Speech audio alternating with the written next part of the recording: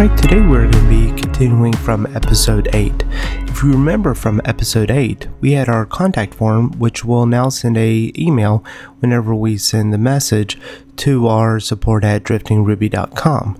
The problem is if we had our setup configured to send the email through SMTP, we would notice that the client would have a 1 or 2 second delay while it was connecting to the SMTP server and sending that message. Wouldn't it be nicer if we could just hit send message and the user will immediately get a response back? Now, to do something like that, we can push the actual sending of the email into a background process using ActiveJob.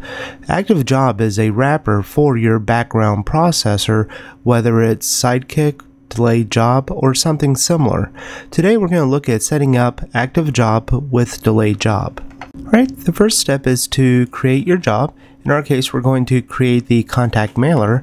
And you'll notice that it creates 2 files, your test file and also under app jobs, your contact mailer job. So back in our mailers, contact mailer, we're just going to take the parameters that we're passing to our send contact, and we're going to go up into our jobs, contact mailer job, and then we're just going to paste those in. So we're going to perform these actions, and then what we'll need to do is we need to take the contact mailer and the send contact, and we're going to pass those through. So here we just call our contact mailer send contact, and then we can take our parameters and pass them in.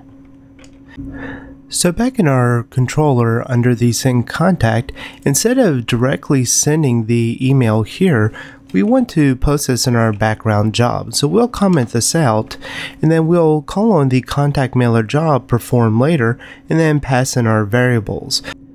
Next, let's set up our delayed job. So going into our gem file, we can add in the gem delayed job.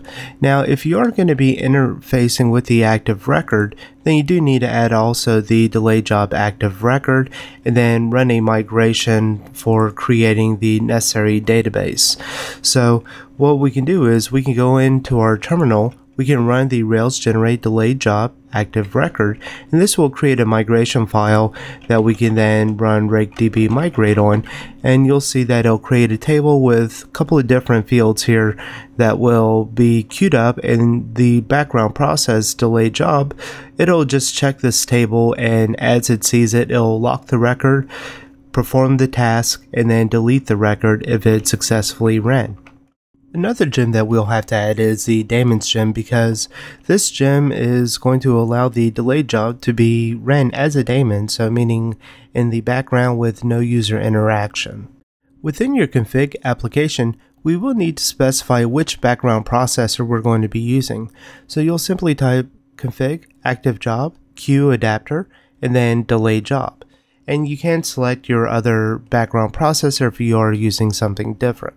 So this is where all you have to do if you are wanting to swap out your background processor for a different one, all you have to do is come in here and change which background processor you're going to be using, and you're not going to have to interact with all the different other parts of your application that's specific to the background processor, except for maybe a config initializer.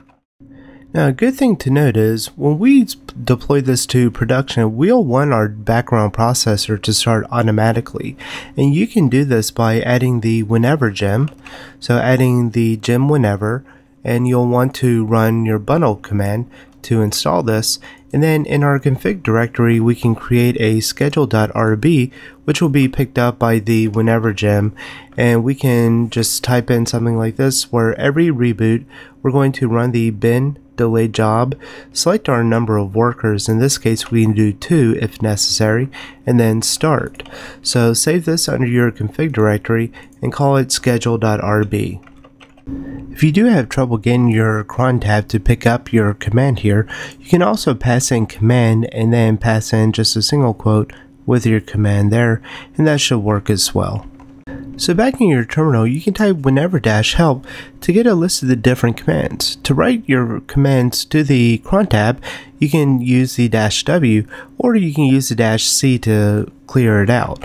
So if we type in whenever-W, we can then see that it is written to our cron tab, and then we can type cron tab-L to see what has been added to our cron tab. So here on the reboot, it's going to run our delay job with 2 workers. Well, that's it for this episode. Thank you for watching.